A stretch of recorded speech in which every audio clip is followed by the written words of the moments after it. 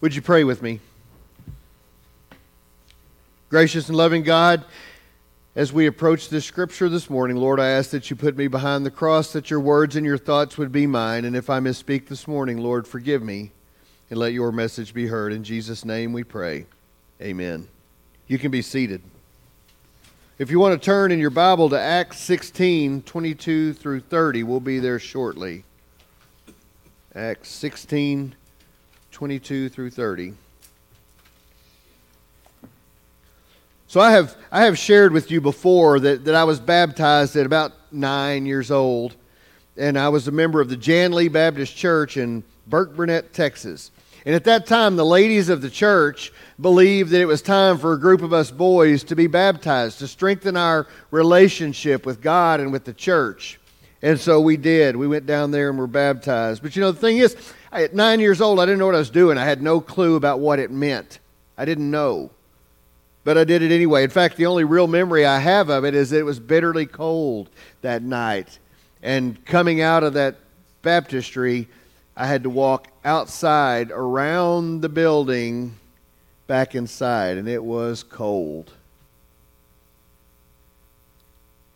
My aha experience with God didn't come until about 20 years later. I had kids at that time, and I felt that God was calling me back to church, that God was calling me back into that relationship. That's that prevenient grace that we talked about over the last couple of weeks.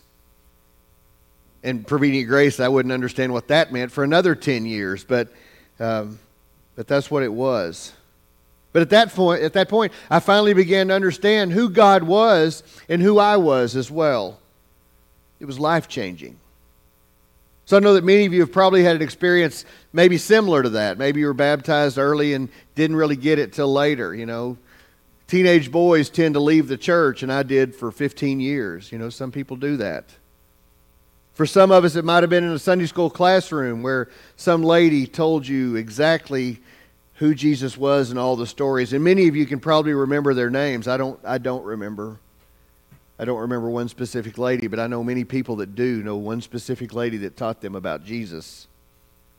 For others, it may have been just a friend that said, hey, let me tell you something that's going on. I know at the time when I started back at about 30 years old, when I decided to go back in the church, I was listening to Christian radio a lot and figuring that out. And there were so many good groups with good songs that were ministering to me through song. At the time, I didn't understand all the theological things that were going on. Maybe you didn't either. But our lives were being changed. We were being called into service. Our scripture today is Acts 16, verses 22 through 30. It says, the crowd joined in attacking them, and the magistrates had them stripped of their clothing and ordered them to be beaten with rods. After they gave them a severe flogging, they threw them into prison and ordered the jailer to keep them securely. Following these instructions, he put them in the innermost cell and fastened their feet in the stocks. About midnight, Paul and Silas were praying and singing hymns to God, and the prisoners were listening to them. And suddenly there was an earthquake so violent that the foundations of the prison were shaken, and immediately all the doors were opened and everyone's chains were unfastened. When the jailer woke up and saw the prison doors wide open, he drew his sword and was about to kill himself, since he was supposed that the prisoners had escaped. But Paul shouted in a loud voice, don't harm yourself, for we are all here.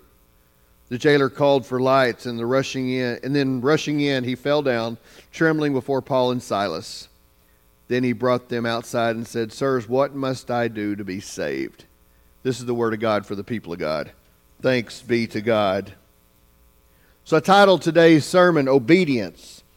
So Paul and Silas and Timothy and probably Luke, they all had this ministry where they worked together to share the good news about Jesus. They traveled around and they shared the good news. And God gave them purpose and direction. And they were obedient.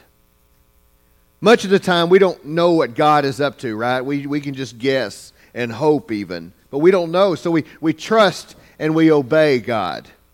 And we believe that God has the bigger picture in mind. We see in the small where God sees in the big.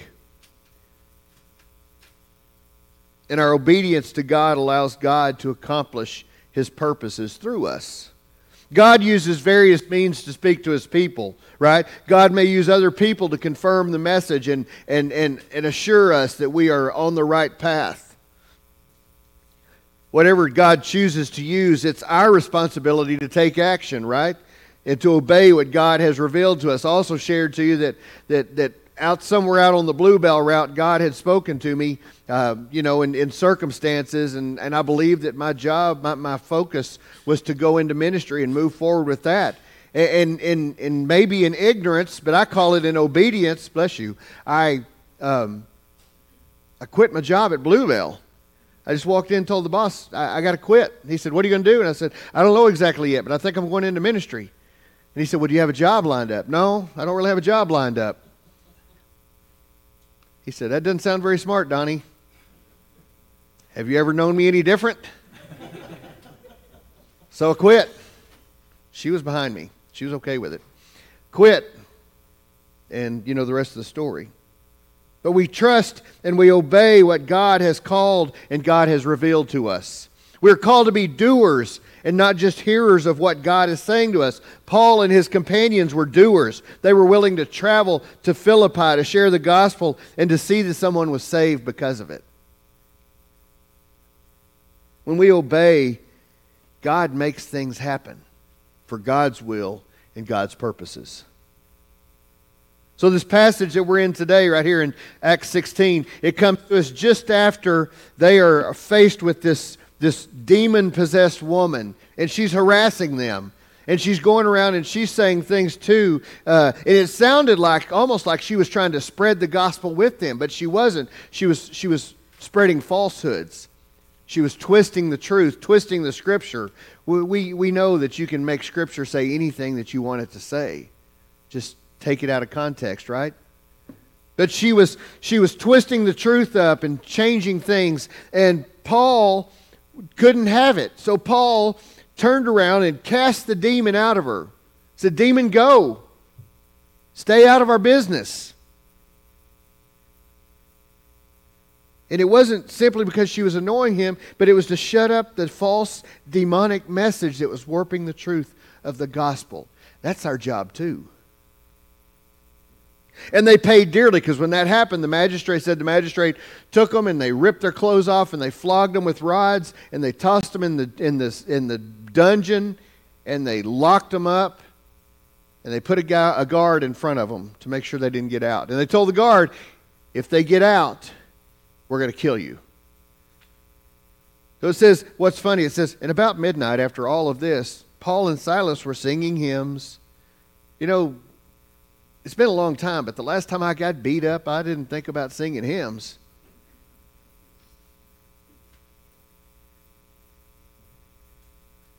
When we are obeying God, sometimes we find ourselves in bad circumstances, maybe even tragic and unfortunate situations. Remember, we were never promised that this life was going to be easy. But instead of focusing on their misery and on their circumstances, they rejoiced in the Lord because they knew He could be trusted with their lives. God was going to take care of them, however that looked. They didn't know how that was going to look. But they found freedom and deliverance and an opportunity at the same time to lead another, because when the chains fell off and they didn't leave, they saved that guy's life. And then he wanted to know about this great God. We can also find and give deliverance if we can keep our perspective and learn to rejoice in times of trouble. I shared in part on Friday, 1 Thessalonians 5, 16 and 8 through 18. It says, rejoice always, pray without ceasing, and give thanks in all circumstances, for this is the will of God in Christ Jesus for you. And this verse says that everyone who believes in God is to be thankful. There are things that are going to happen in our lives that are not that are not hard to be thankful for, right? It's easy. Birthdays and weddings and love and family and babies. Honors at the choir, solo and ensemble. But some things happen in life that are very difficult. Death, right? Illness and divorce. How can God expect us to be grateful in those times of hardship? But the verse doesn't say be thankful for all of our circumstances. The verse says be thankful in all our circumstances. Whatever's going on, whatever's happening, wherever we are at, we can be thankful in our circumstances because God's going to take care of us. The Hebrew word for in is in the middle of or during.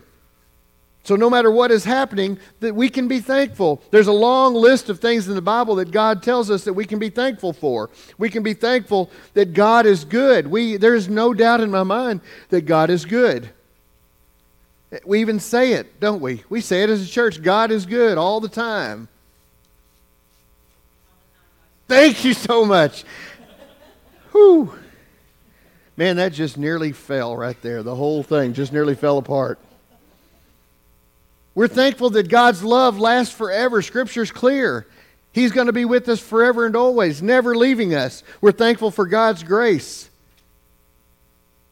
God has been so merciful and graceful for us. We're thankful that God answers prayers. We're thankful because God gives us wisdom and reveals His truth to us. You know, we make a mistake, but we don't have to make it a second time. We're thankful for each other, that we have the family of God to gather and to build us up and to help us when things are hard. And we're thankful because God gave His Son Jesus for life, so that we would have life. Doesn't matter. It is a matter of trust. Do we trust God? That's what it comes down to. If we're living in obedience to God, we know that all things will work together for the ultimate good. Scripture's clear about that. It may cost you to be able to share the gospel effectively with others. Are you willing to follow the leading of God and the Holy Spirit in the midst of dangerous and difficult situations? Are you willing to do that? Because Scripture's calling us to do that. Paul and Silas were doing it. It's telling us we need to do the same thing. Be obedient to God. It's possible to miss God's will and God's plan because we will not give up our own rights and demand to have things our own way, and that's not how this works. If someone is able to hear the gospel because of our suffering, then so be it. I just had an epiphany.